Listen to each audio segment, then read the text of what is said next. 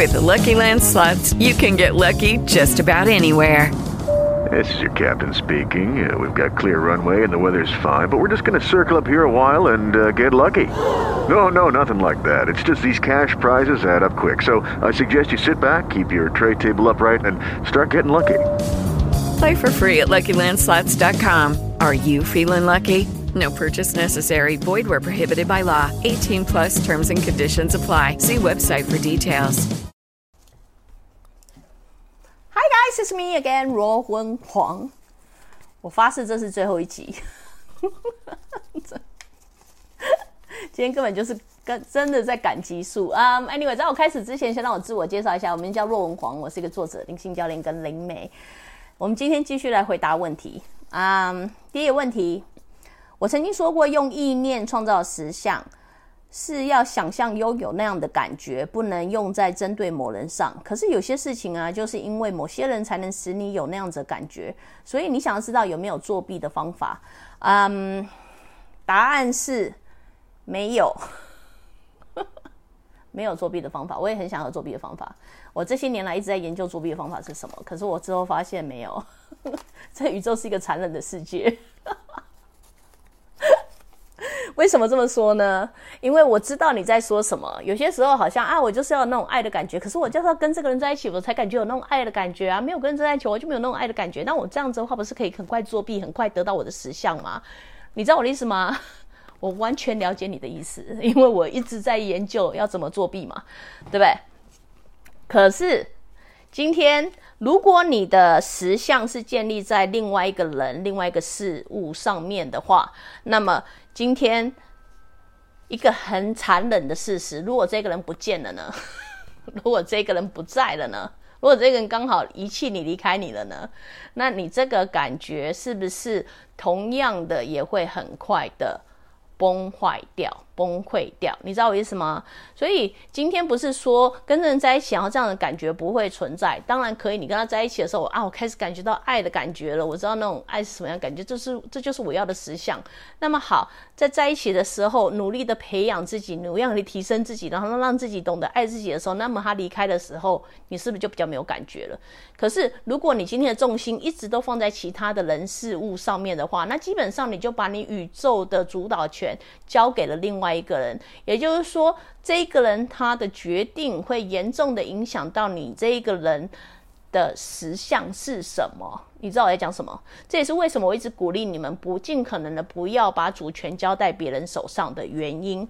尽可能在规划你的未来、规划你的实相的时候，不要把别人拿来当做你实相里面的主词。我要跟这个人在一起，你知道我意思吗？所以很抱歉告诉你，可是真的没有作弊的方法。作弊就像会被抓到一样，作弊的方法通常它崩坏的速度也会格外的快，好吗？所以给你做个参考啦。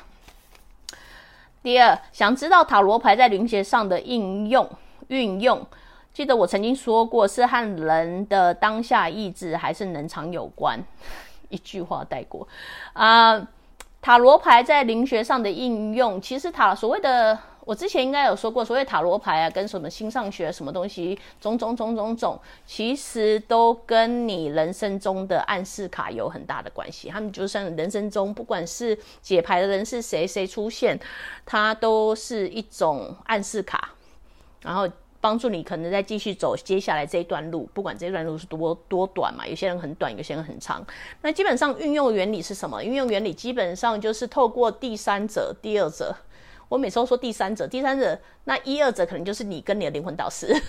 透过第三者不主观的立场，通常他们净化自己的能场之后，以一种第三者的角色去接收他的讯息，你知道你们未来怎么发展，怎么玩，就依照你的问题嘛，讯息之后，然后才来决定哪一张牌什么牌适合你，然后再做解读。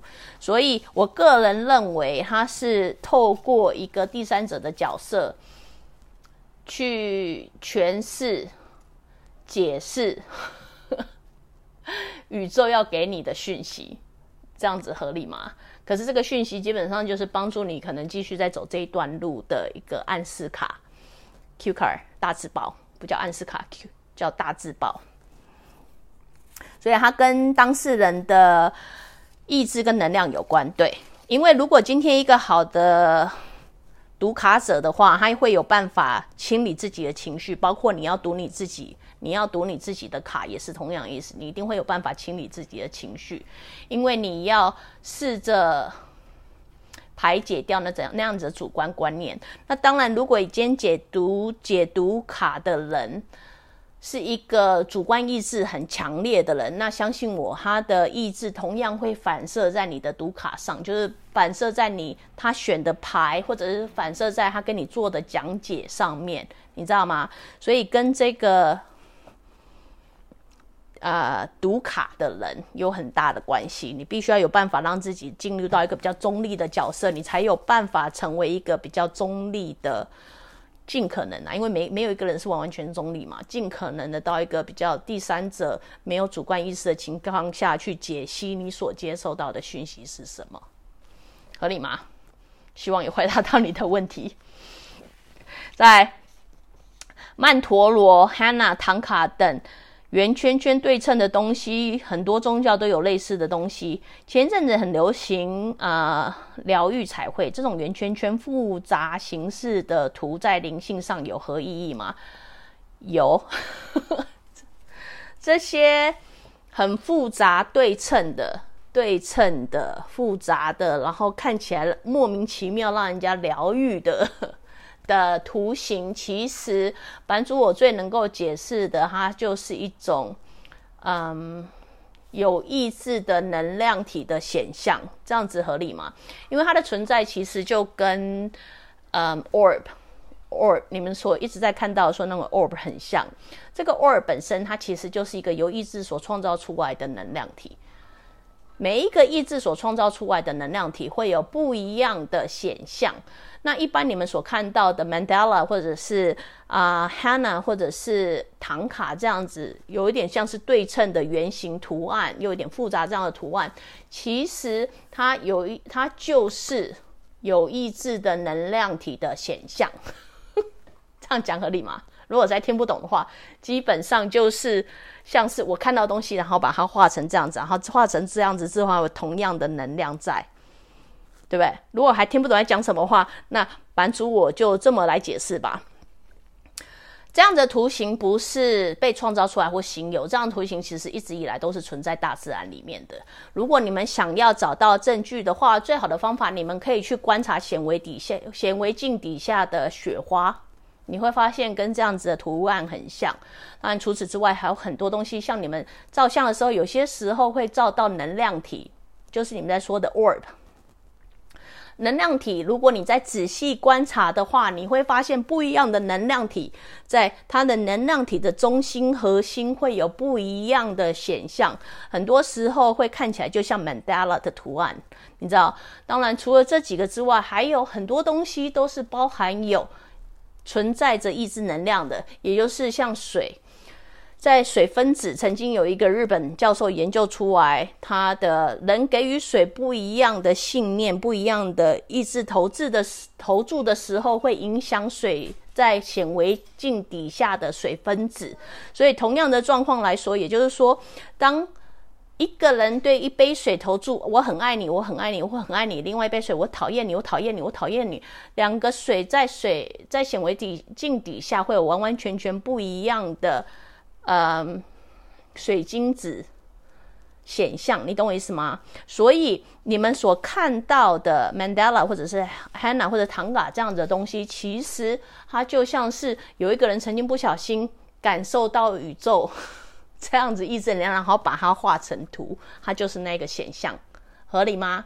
所以 anyway 在灵性的意义上，它基本上让我再重复一次，这种复杂形式的图基本上就是有意志的能量体的显象。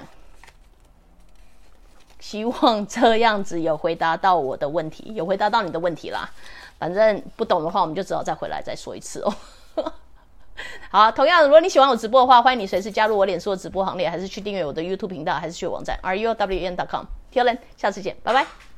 Hello, it is Ryan, and we could all use an extra bright spot in our day, couldn't we? Just to make up for things like sitting in traffic, doing the dishes, counting your steps, you know, all the mundane stuff. That is why I'm such a big fan of Chumba Casino. Chumba Casino has all your favorite social casino-style games that you can play for free anytime, anywhere with daily bonuses. That should brighten your day a little. Actually, a lot. So sign up now at ChumbaCasino.com. That's ChumbaCasino.com. No purchase necessary. VGW Group. Void where prohibited by law. See terms and conditions. 18+.